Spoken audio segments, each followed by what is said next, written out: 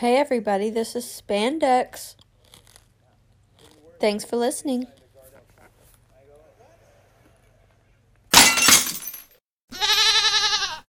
Spandex, you're wondering why? Why spandex?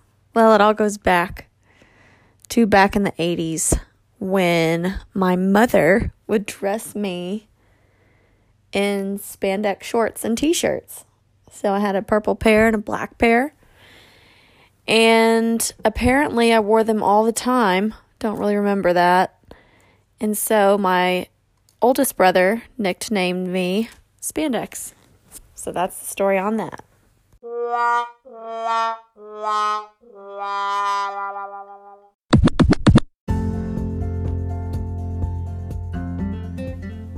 1 Peter says, all flesh is like grass, and all its glory like the flower of grass. The grass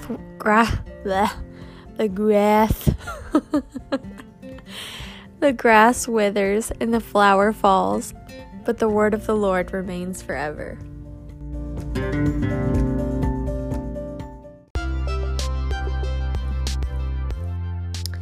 Think about this. Do you have any funny nicknames? How did they come about? That's all for today. You can't see me right now, but I'm saluting.